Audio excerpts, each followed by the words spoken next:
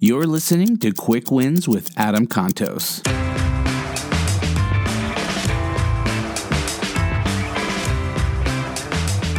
How do they feel? That's a weird question, right? But it's something you should ask yourself every time you get in contact with somebody. How do they feel?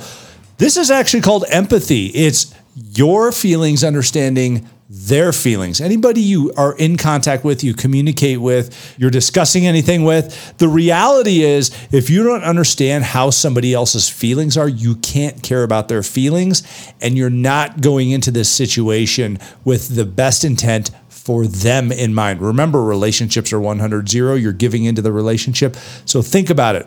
How empathetic are you? And how do they feel right now to dictate how you're going to help them? That's your quick win for the day.